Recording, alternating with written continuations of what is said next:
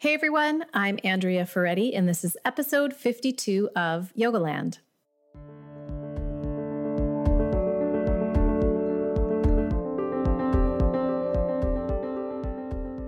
I'm going to keep it real for a second, you guys. I have been on my own, taking care of my daughter for the past 10 days or so. I've got about 7 more days to go, and Mama is tired.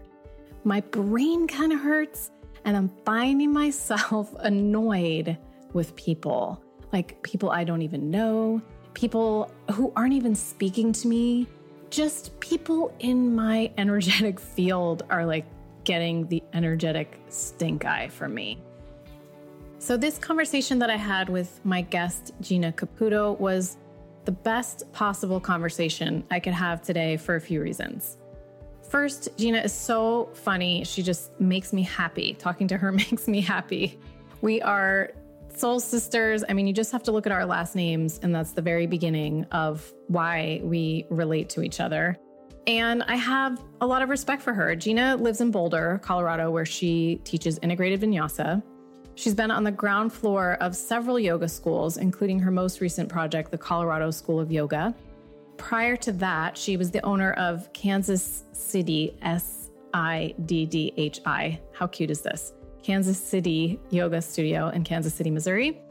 And before that, she was one of the founders of Sacred Movement in Venice, California. But back to why this particular conversation today was so helpful to me. We talk about one of my favorite benefits of yoga practice today, which is self-awareness. And we also talk about how yoga and meditation can help with that. Gina went on a 10-day Vipassana retreat last November, and she wrote a hilarious essay about it that you can find on her blog. I'll put that in the show notes page, actually. And so I asked her to tell some of the stories from that retreat, which will entertain you and also hopefully spark your interest in meditation. So before we get to the interview, just one little piece of housekeeping.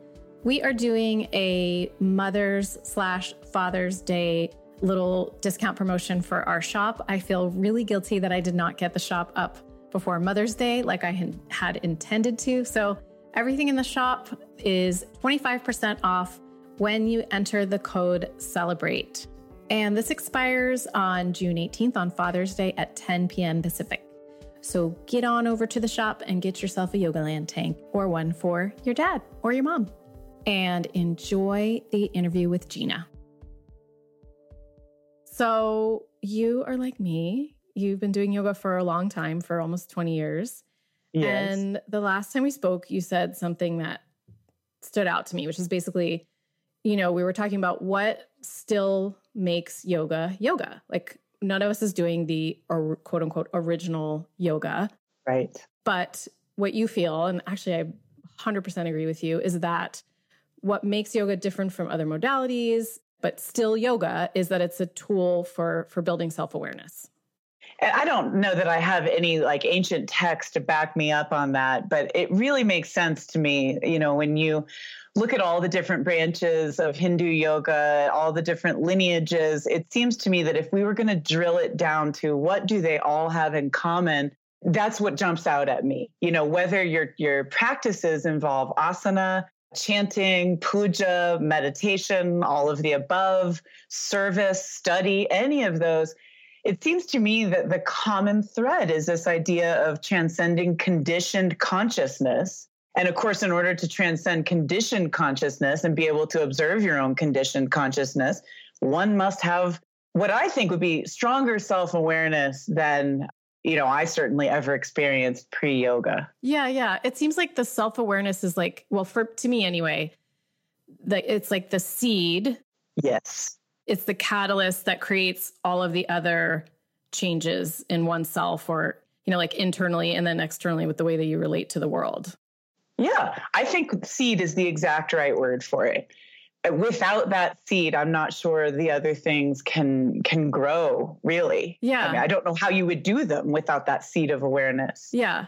So how would you say that aspect of yoga has helped you since you started almost 20 years ago? Like, how were you different then versus now?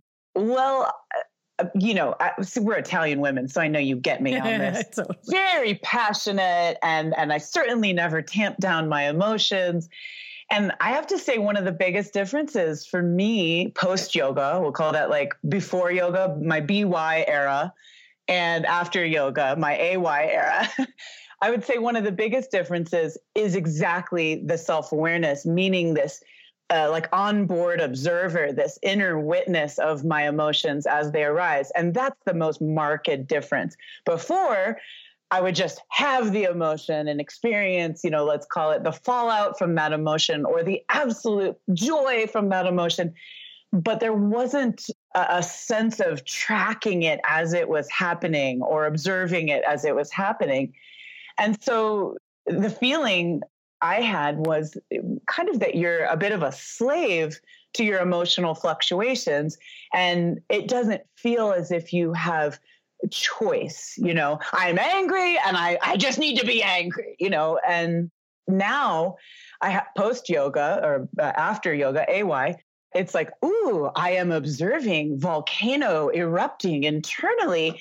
And I feel like there's this little sliver of space where maybe I have choice, where I can say, you know what, we're going to just full on Mount Vesuvius today, or I'm going to recognize this and make a different choice. And I like to think I do the latter more often than not, but let's be honest, there are still times when I feel that little petulance, like, no, I'm just going to have a tantrum. Yeah. Especially if you're with your Italian family, right? Yes. Oh, yes, exactly. They get it. I have to say, though, even when I do experience myself having some variation of a tantrum now, it still is different from before yoga because, again, I'm continuing to observe it. And there's something in that observation that I think makes it less wantonly destructive, if that even makes sense, Yeah. It's like it's a little bit less potent if you have some awareness of it. It just is. It's really true. I know exactly what you're saying.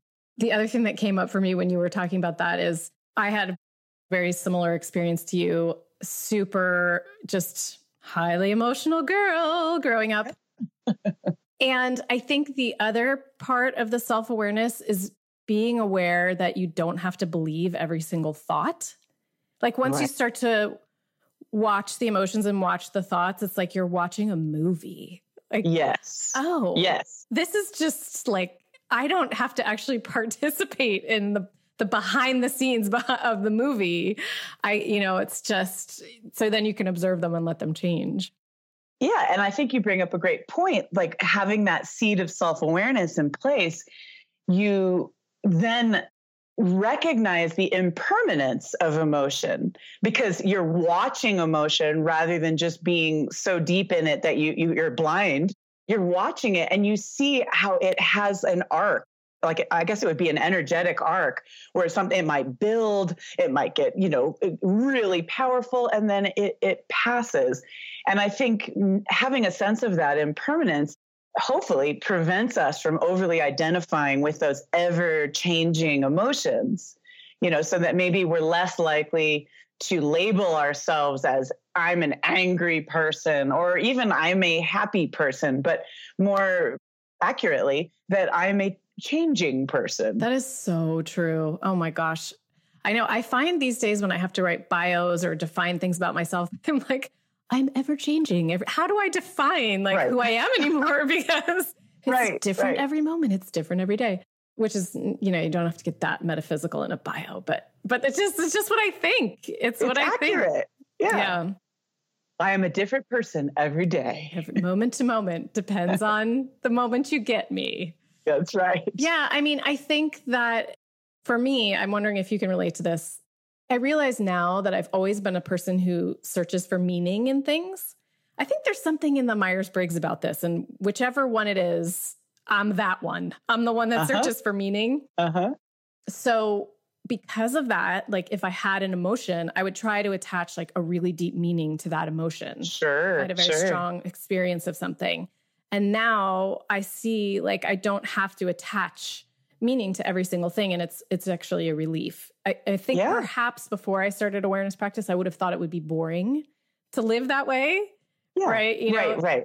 but it's actually a relief to not be. No, I think that is absolutely right on, because another thing that your comment there brings up for me is, particularly as a yogi, where, it's all the positive aspects of life are highly emphasized. When we give so much meaning to emotion, we run the risk of feeling shame around having emotions that aren't, yogically acceptable. And I think that can be a real pit, where you're just feeling ashamed at these emotions. And like you said, there's meaning, therefore I must be a terrible person, or et cetera, instead of seeing them a bit more like clouds, that kind of pass, come and go, and they come into a field of your consciousness and then move away.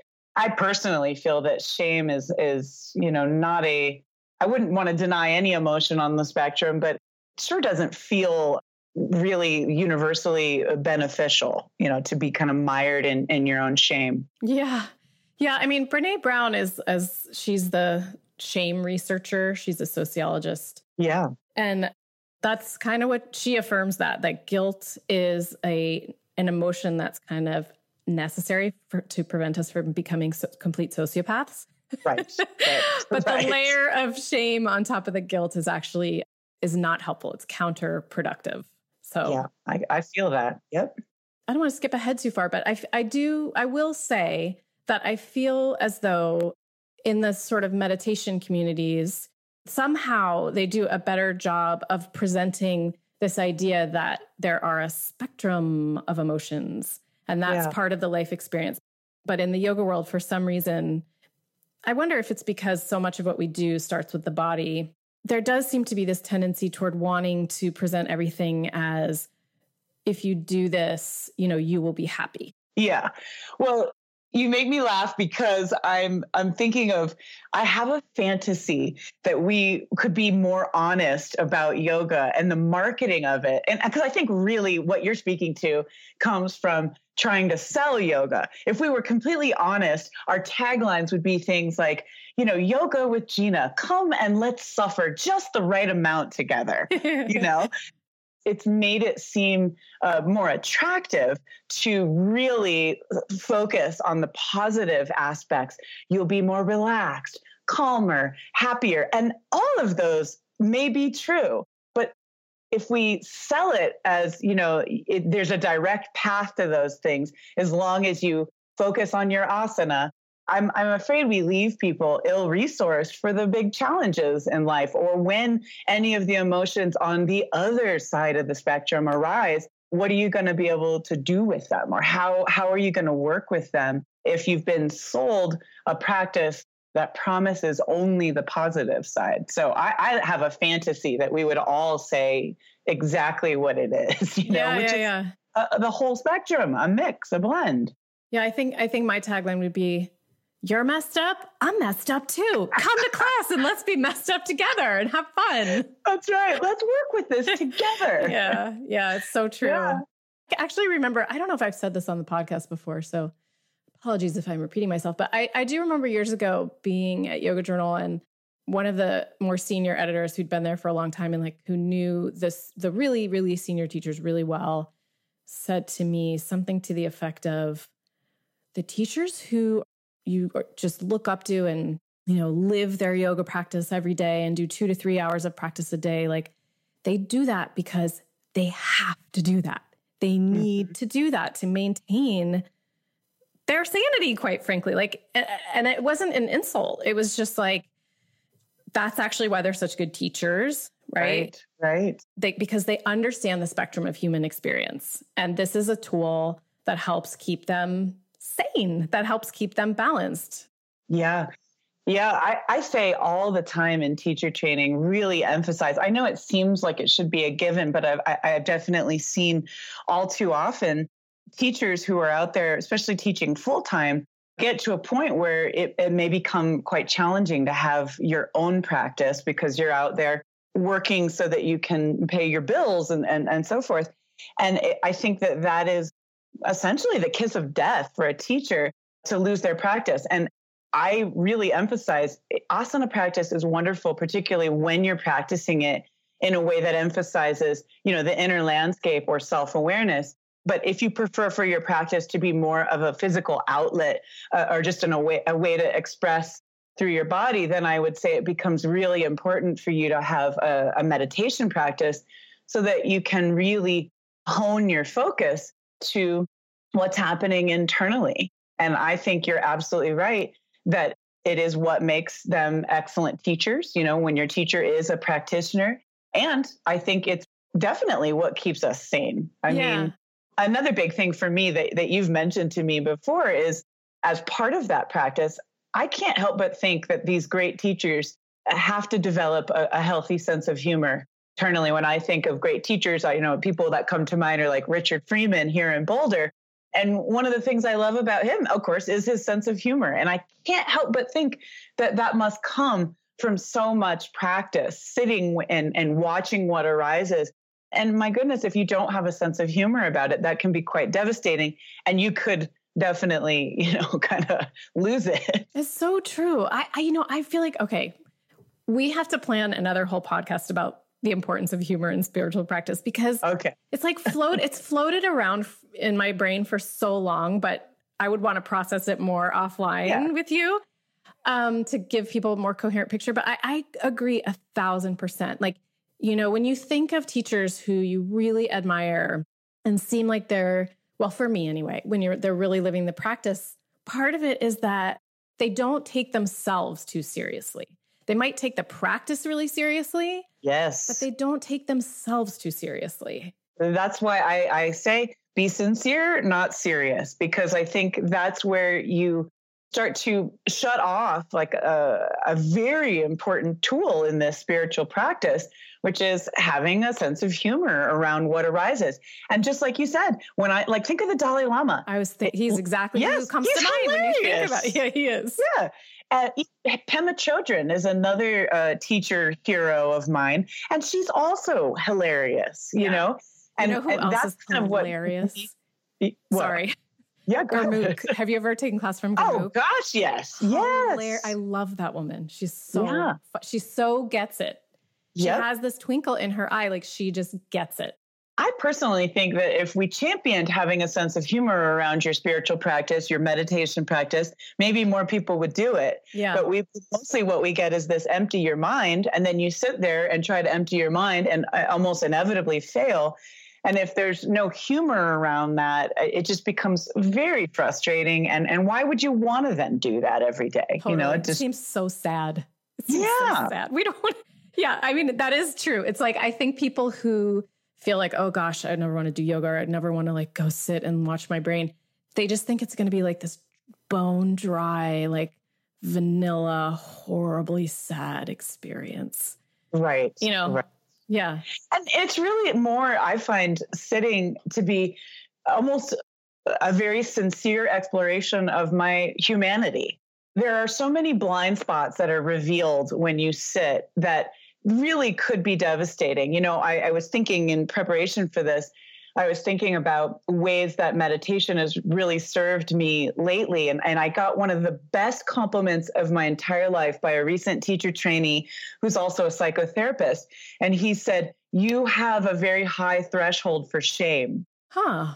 It was in the context of talking about blind spots arise with all the, what's been going on lately, exploring implicit bias and white privilege. And I have to say, there are so many opportunities to witness my own blind spots and just feel like, like a face palm, like, oh my, how could I have been doing that?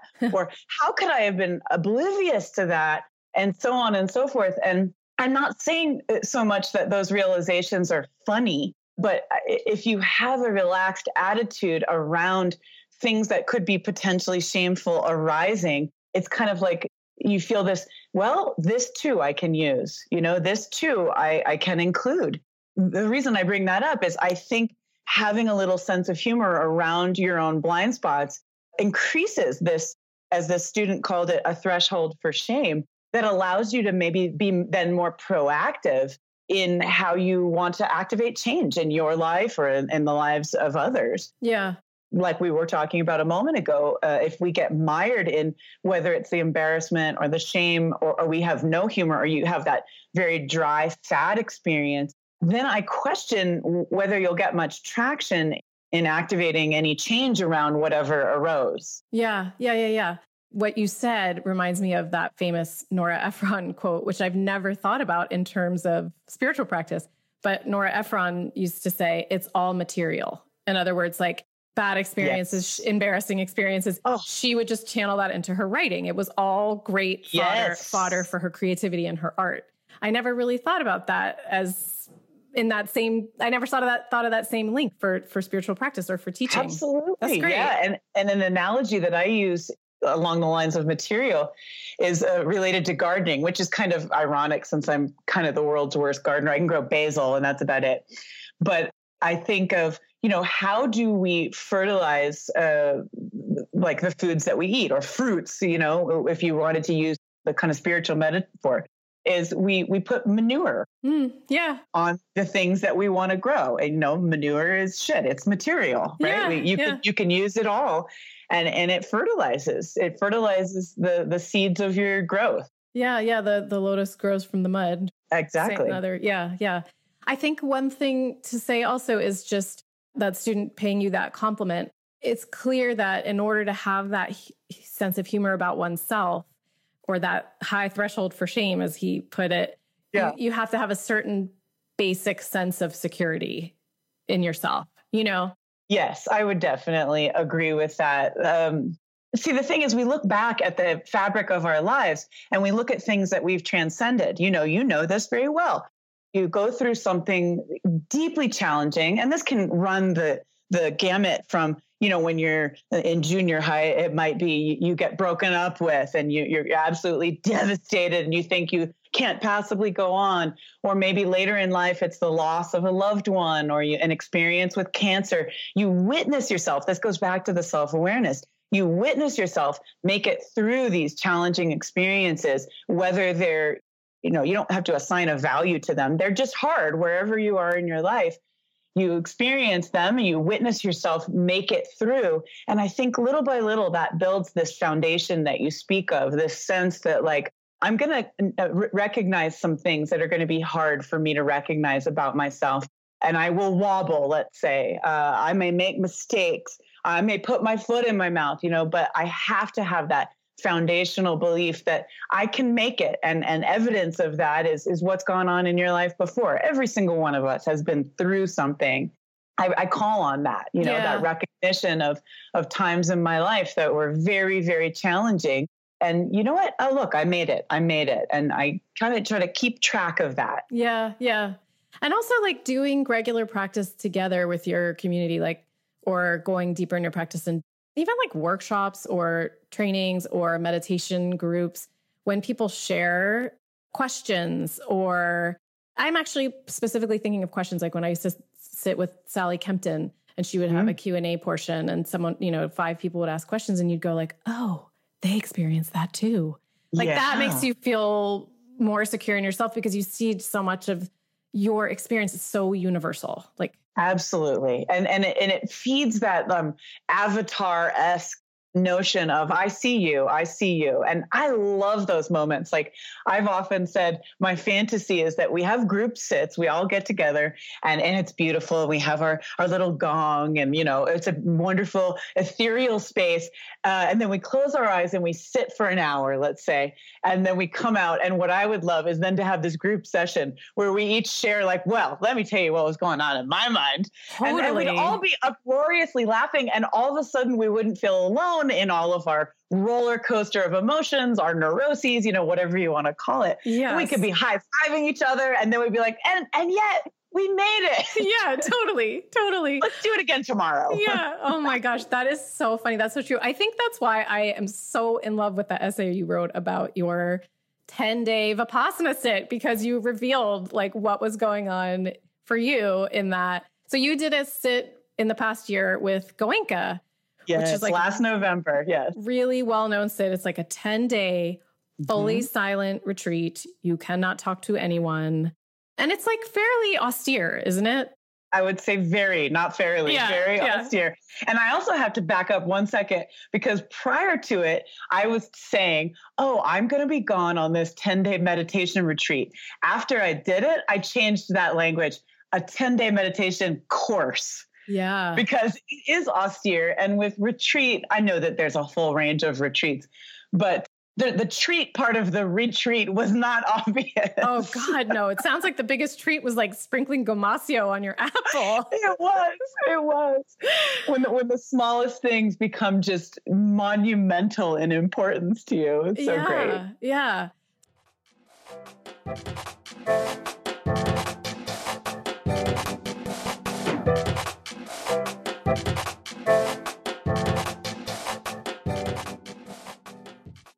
So, oh my gosh. Well, I mean, I already emailed you that I have all these like little idiosyncratic questions, but I really want to ask some of them because there are things that I've always wondered. Because, you know, I first learned meditation from Sarah Powers, who is like a big Goenka retreat person. I think she used to do one at least once a year. And so she actually talked about how austere it was. And I was like, I'm never doing it. I don't think I could do it. Right. But one thing I have always wondered is he comes in via video, right? Like he does this. Why? Why do you never get to meet him and see him? Well, now you don't get to meet him because he died. He died in 2013. Oh, I did not know this. Yes, Goenka is now intergalactic Goenka. You could go to his courses when he was alive.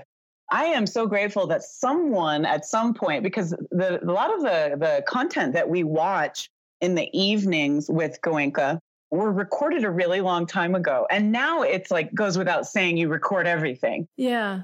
But back then, I think, you know, somebody had like one of those big cameras that you put on your shoulder or something and recorded all this, which is whoever that was, wherever you are, thank you for that. I have to say it's strange because, I mean, we get why we can't be with him personally right now, but it was confusing to me why they would opt for video over, I think, what we commonly think of as lineage. Like, surely there were some senior teachers that were by his side forever. Couldn't they deliver the transmission?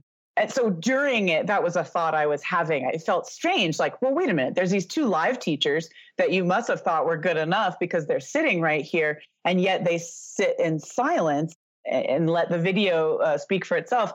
So during it, I had that same thought. It struck me as odd. And then, of course, in retrospect, it's like, well, first of all, Goenka, also hilarious. And for anyone that does the course, that sense of humor doesn't come out immediately, but it comes out exactly when you need to remember that this is a sincere practice, but what arises can also be humorous. Afterwards, I felt so grateful to get it from him. His personality is pretty spectacular. So it seemed much less weird later. But my first couple of days, it was just kind of like, well, what are they here for? The answer to that is, if you have a question, obviously you can't ask a video. So we have the opportunity to say, you know, things like, is it normal that I'm doing this? And they do little check-ins.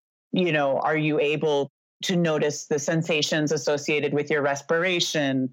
But overall, as you pointed out, it's a silent course.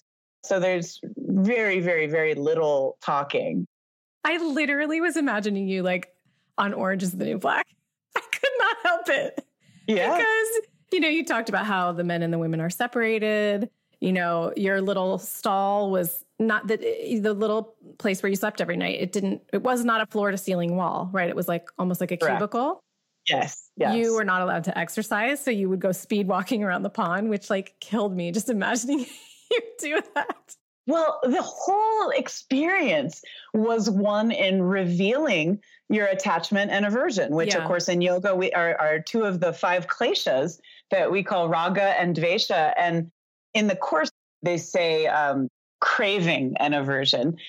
So whichever way you like to put it, the whole course was just an experience in revealing your attachments and aversions. And this is a perfect example of needing a sense of humor because you're observing all the ways that you seek comfort and connection and familiarity. And for me, you know, like being social, I realized until you step away from your normal routine, I don't think you have a very clear picture of how much attachment and aversion you have down to the most absurd things. I would get in bed I had brought flannel sheets because it was actually quite cold in November in the mountains.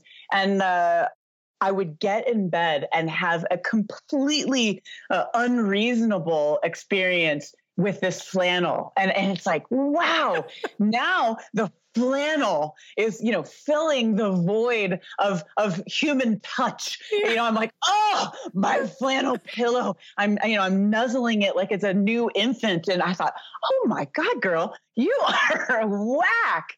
But okay, the other attachment that killed me was your emotional support banana. And let's talk about your emotional support banana for a moment. My ESB. So something that our listeners here may not know is that as part of this course, and yet another way to reveal your attachments and aversions and patterned thinking and conditioned consciousness, is we're fed very well. You're just not fed as much as you're used to. Very well, very healthy, very lovingly prepared food. I must say that, but I love eating. I love cooking. Food is a creative outlet for me. And so all of this is stripped away. That was a really strange one. I couldn't cook for the entire time. And that's something I derive so much pleasure out of. In fact, so much pleasure that clearly I'm attached to it. So we get a breakfast at 6:30. Yes, 6:30 in the morning, we get breakfast. And then we have lunch at 11. And that's your last meal of the day.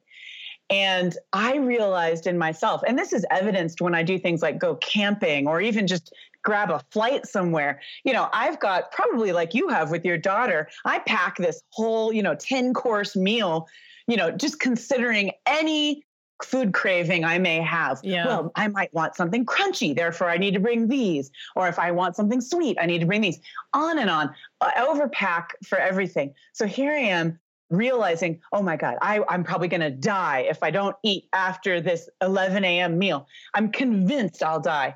And so I let's be honest, I stole a banana, out of the mess hall or the dining area. And just like those flannel sheets, this banana became my entire world, because this banana represented the fact that I, in fact, wouldn't die. You knew you were going to be okay because you had the banana in the background.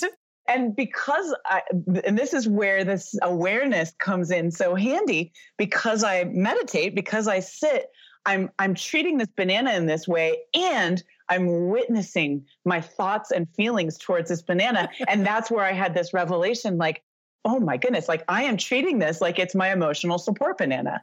It has its little vest on, and it's everything to me.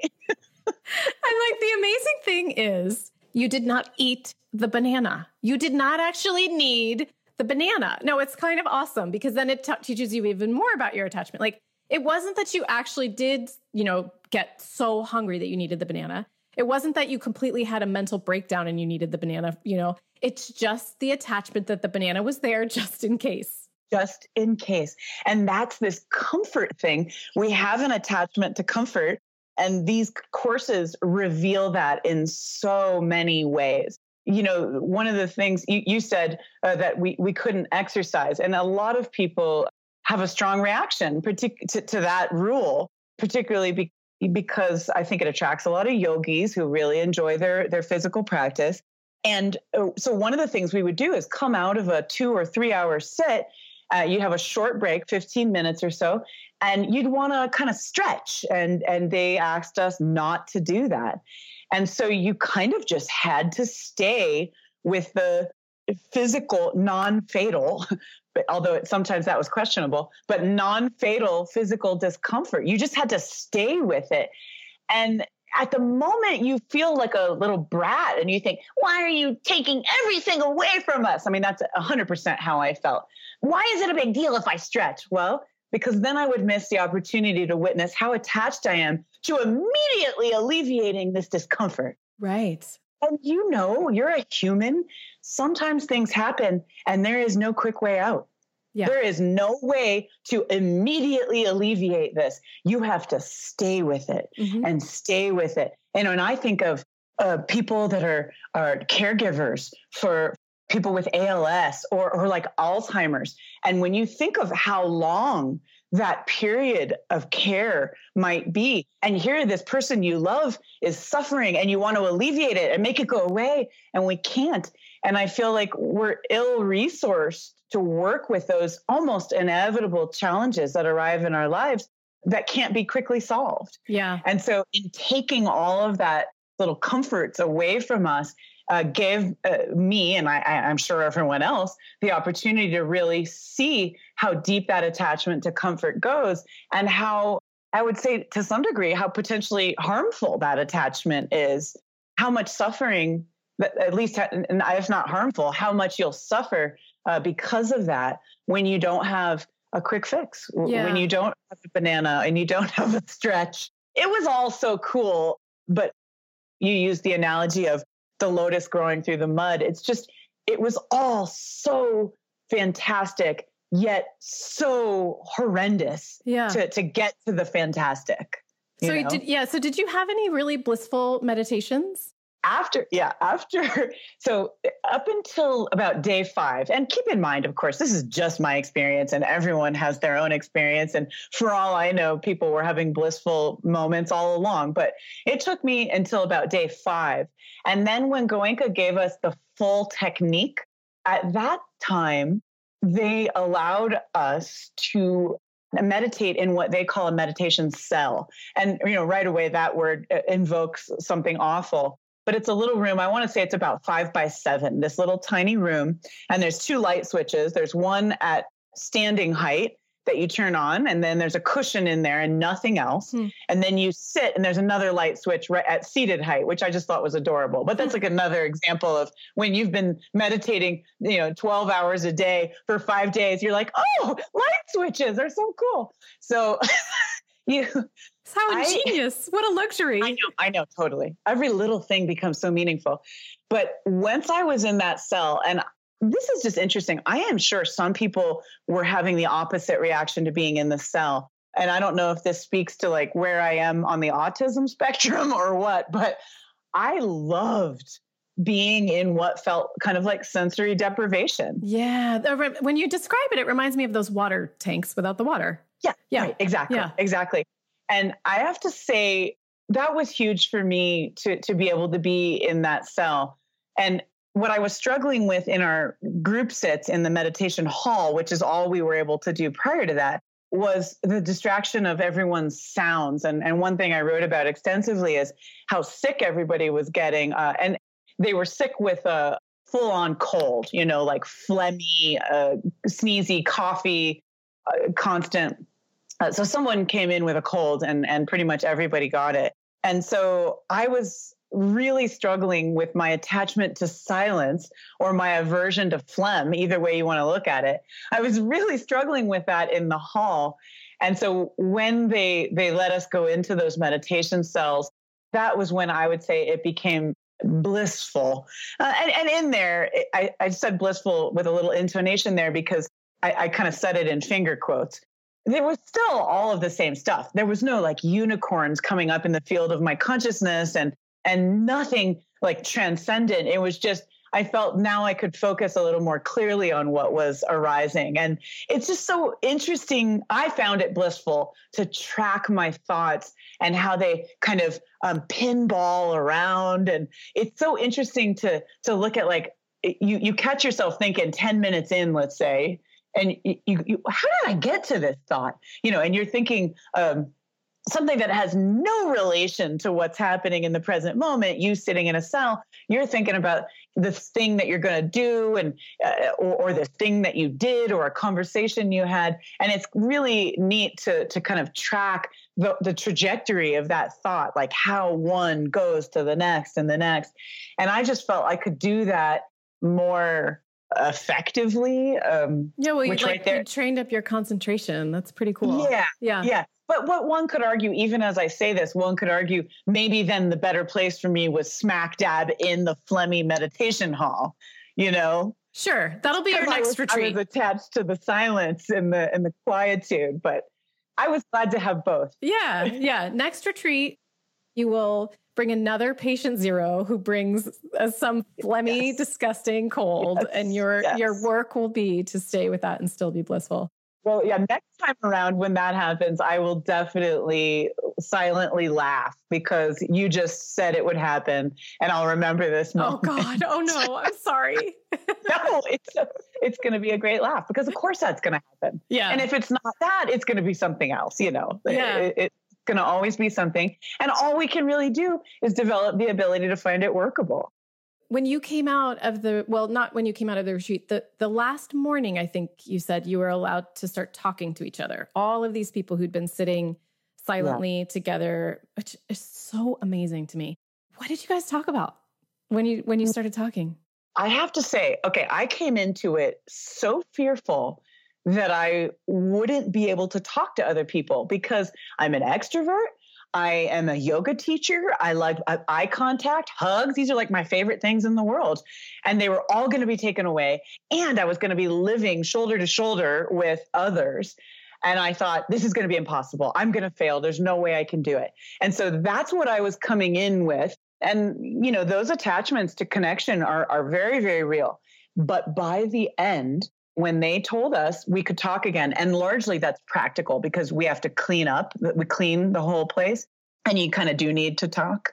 It's also like a way to ease back into regular life. And so we had a morning sit, and then I think it was at lunchtime. Yeah, lunchtime was when we could talk again.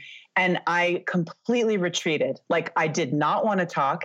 And furthermore, I was so afraid at that point that the conversations that people were going to have were going to be trivial. I'll just say it. I felt like the only conversation I wanted to have was simple and deep and honest. And I didn't want to start talking about the weather or what we were going to do. I don't know. I felt such aversion to talking again. And I so desperately wanted to just go back in the cell. So interestingly enough, I thought I would be thinking about talking again and excited for that the whole time. And I had the complete opposite response and ended up having a very mellow conversation. I finally went down to the lunch place and I sat at a small table. There were the boisterous tables, and that'd be my table any other day. But this day I went to like what you could call the quiet table. And of course, what the first thing we talked about was, oh my God, do you remember the grilled cheese on day 3? Or I mean, not the grilled cheese, the macaroni and cheese on day 3. And then it was like, oh, how about that cobbler? Because whoever was cooking seemed to have a sense of when we were about to completely fall apart. You're like, I'm never going to make it. I'm going to die. This is the worst thing ever. And you walk in and I'll never forget macaroni and cheese, this giant trough of homemade mac and cheese. Then it became the most important thing in the world. Every single bite, you're just thinking like, this is heaven. This must be it. This is what they're talking about. And then another day there was a berry, what do you call it when it has the crumbly stuff on top? A berry. A cobbler? Yes, it was a cobbler. And that too, like on any other day, maybe mac and cheese or berry cobbler isn't the most exciting thing for me to think of. And those days it means everything. So those were our first conversations, were around the blessed woman that was taking care of us without ever seeing her face. Wow. She knew.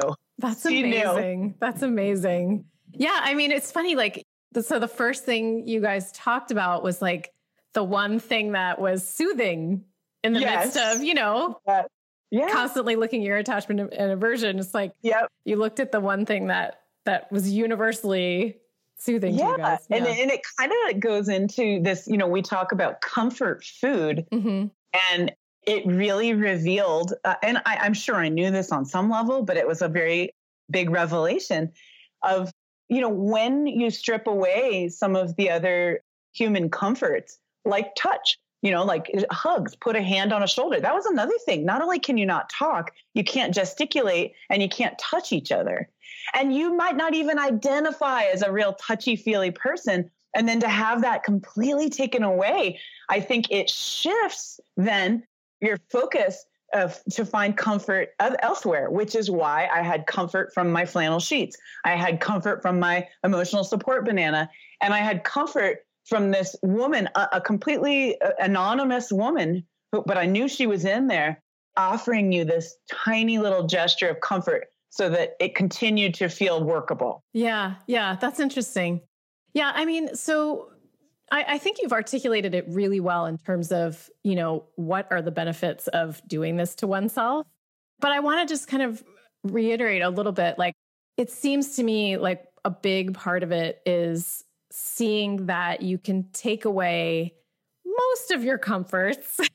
Of course, you're still got your flannel sheets. You're still you still have shelter around you. You're still being fed, but you can take away most of your everyday comforts and make it through. I mean, did you feel like that when you finished?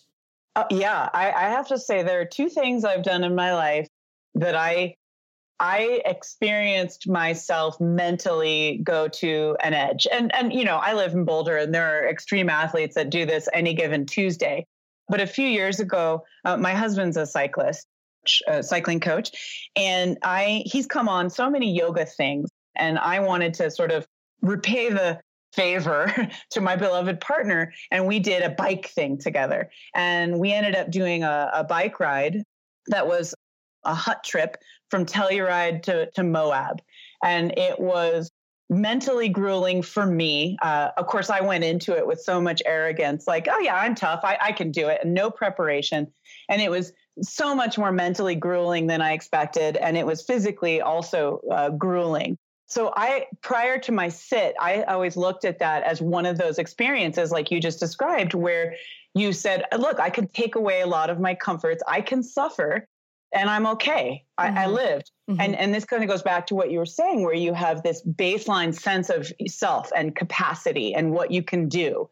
And I think it's so wonderful for humans to have these experiences so that, when the stuff hits the fan in your life, you do have that foundational sense. So prior to my sit, I always looked at that ride as like, okay, now I knew I did it. So now I know.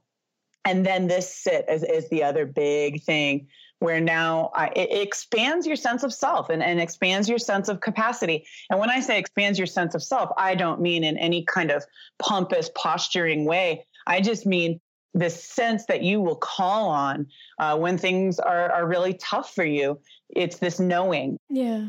Yeah. What I think of is, how maybe moms or dads will tell you, oh, Andrea, you're the most beautiful in the whole world. And you're the smartest woman in the whole world and the kindest, or any of these things. And it's so wonderful to hear that, but it's a completely different ballgame for you to self-observe any quality in yourself, that you can have wonderful people telling you things. And I just think there's no substitute for you experiencing, witnessing yourself being kind, being tough, being beautiful, whatever. And this course, and really every sit is an opportunity for you to witness what you're capable of. I remember years ago asking one of my teachers, Cindy Lee from Om Yoga in New York City. Her husband at the time was what I called a professional meditator because he taught meditation at Shambhala. And I was so curious, what's the difference between me sitting there thinking about groceries and the thing I should have said and blah, blah, blah, and him? I wondered, like, what does it look like under his hood when you're a professional meditator? And she described that the main difference was stamina, was this ability to sit with what percolates up over and over and over again and not bail on it, because it's frustrating. You didn't sit there to think about groceries, and you do. Or, you sat there to be present and do something magnificent, and all this mundane, ordinary, conditioned stuff is coming up. And that, I've never forgotten that. I asked that question so many years ago, and I remember it, that so much of what we do on the cushion is just develop stamina for being human. Yeah. Yeah. And developing a sense of your capacity. So yeah, like you said, it's like I walked away from that feeling like, okay, I can do more than I thought. Is that what you mean when you said you feel more resourced? Yes. Yeah. Yeah. It's like I can do more than I thought, so that when things come up, I have a greater, broader, deeper sense of my ability to stay with this and work with this. Yeah. And I have to say, you know, where that translates is this is what I want to help my students feel in any way that I can. And this kind of segues into this feeling of, you know, in modern postural yoga, I have a little fear that when we're doing these classes that are really fast paced, you know, that kind of, you get this feeling of they're like jamming a lot of things in this 1 hour period. I fear that when you're in keep up mode, it's going so fast that you can't internally observe your own capacity to stay with something. Yeah. You know, and I love flow. I'm a student of flow. I love when, you know, the emergence of vinyasa flow, but I wonder if we took it a little too far and then lost those opportunities to, quite frankly, witness our own suffering. And of course, I'm not at all talking about like, you know, twist your knee and stay with it. I don't mean like injurious. I'm talking about holding warrior two and feeling that sensation begin, feel it peak, feel it change. You know, I think these are the little stepping stones to developing a sense of what you're capable of. Yeah. Yeah. And the resources, you know, and so for me, it's hugely important that we have a nice mix of fluidity. You know, I think flow is important in today. You know, I don't want us to get so rigid that then you can't really bend when life calls for you to bend. But also, I love the idea that yoga asana may be an opportunity for people to self-observe, like I said earlier, just the right amount of suffering. So no one's getting hurt, but it's not comfortable either. And you slowly but surely kind of develop this ability to go, then work with something that is not yoga asana in your life and feel like, oh, you know, those holding forearm planks might translate into this moment right now, you know? Yeah, it's true. And I mean, I think I have so many thoughts as you're talking about this, but I think also just because we are such a fast-paced culture, and I agree with you, I think it's important to, I think the challenging thing is that the fast pace is good in a sense because most Americans don't move their bodies enough. It's like we're all working our hours are too long. So there's that issue, but then learning to slow down actually takes training, I think, for us. And that's just how it is.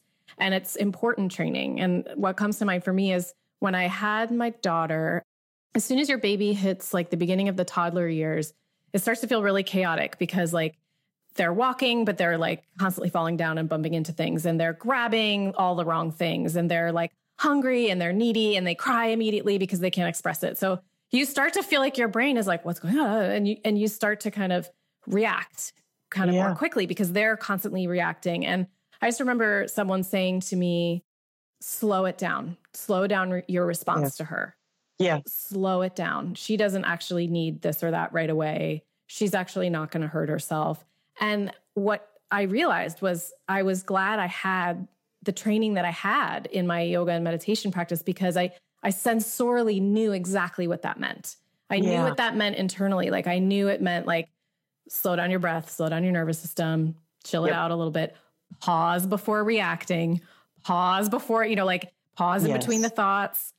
Notice the worries, notice how you're responding to her. And I'm not saying I do it perfectly all the time or have done it, but at least I have that to call on. And it is just a really, really, it's a useful skill. It's a skill. Yeah. You just described the most pure, beautiful value of that skill because you just talked about one of the most important relationships in your life, and this is someone you're modeling behavior for. So I couldn't agree with you more. I think everything you've said is just right. Like, yes, a lot of us are sitting at a desk and we're not moving our bodies. And that's why I do love flow or fluid or even fast-paced movement.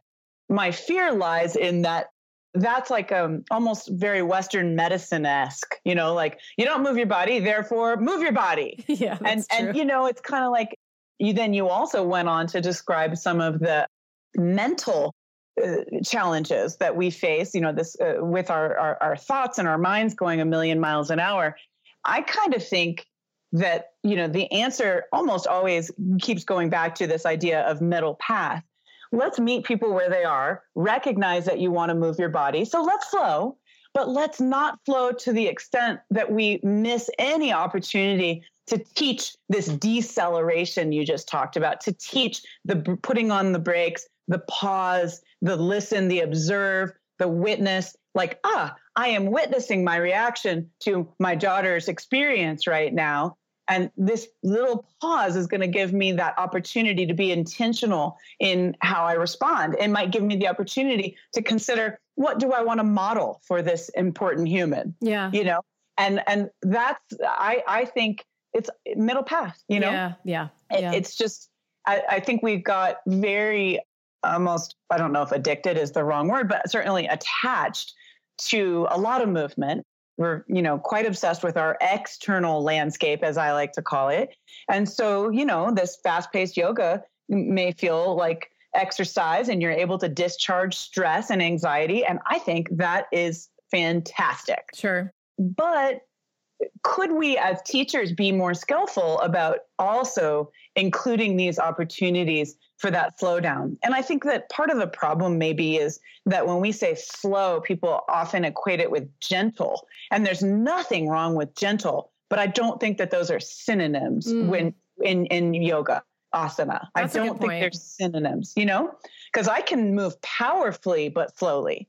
Think about transitions from, crescent to warrior 3. Could you just do that slowly? I would not call that gentle, but doing that slowly lets you observe the subtleties of both the external and the internal experience.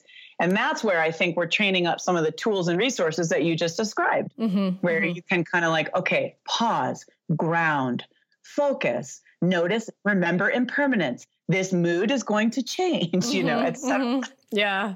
Yeah. Oy. It's so true. Yeah. There's so much. Well, thank you so much, Gina. I have one more personal question for you, because you mentioned in your story about your Vipassana course, I will not call it a retreat, Thank you. One of your attachments is reading, and that you had to give that up, but that you read mysteries. And Jason is a huge mystery reader, that he devours them. I have an attachment to nonfiction that I see as problematic only because I don't want to read it right before I go to sleep, because I get so excited. Like I read about neuroscience and I'm like, oh my God, wow, la, la, la.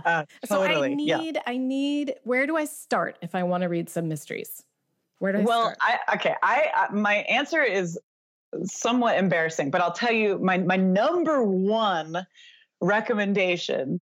Let me just first say that I too love nonfiction, reading about neuroscience. I mean, I'll go crazy. I also get too excited. Yeah.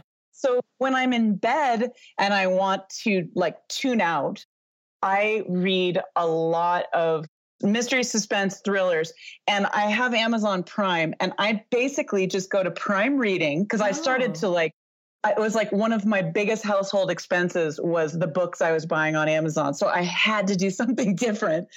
And I went to Prime Reading and I basically just devour that entire section. Are they excellent? No. Okay. But, I kind of just get to follow along some story. And some of them are actually very good. I love that feeling of, I know who it was. And then, wait, maybe it wasn't. I enjoy that little entanglement. It's just light and fun. So I basically devour that section. So if you were even asked me for an author, I would say, I don't know. But go to you can do Prime Reading and go by genre.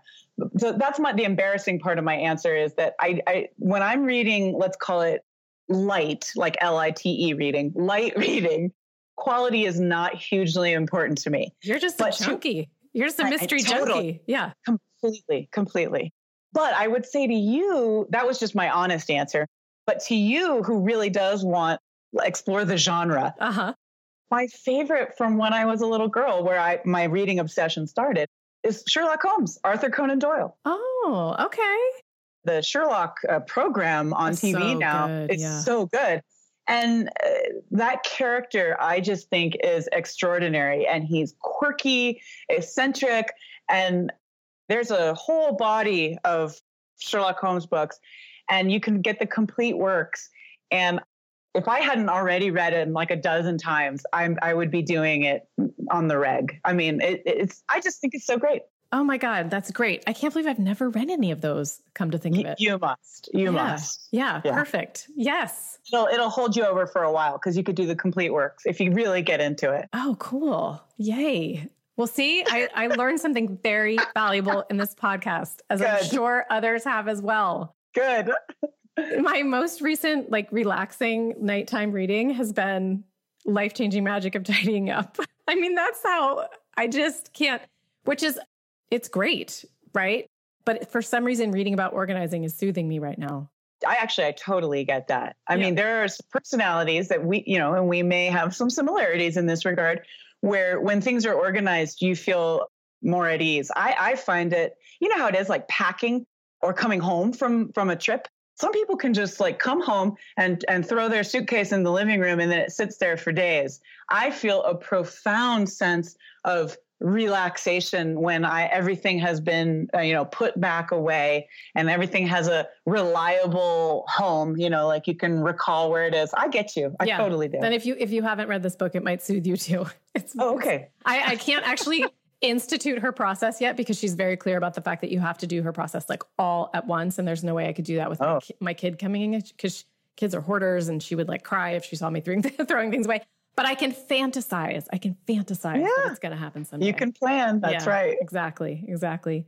All right, my dear. So much fun talking to you. Thanks so much. Ditto. Let's do it every day. Okay.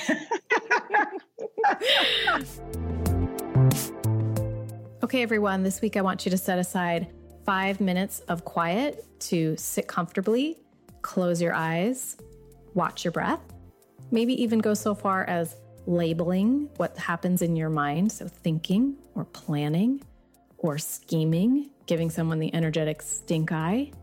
And voila, after 5 minutes, you've meditated. Show notes for this episode can be found at yogalandpodcast.com/episode 52. Until next week, enjoy your practice.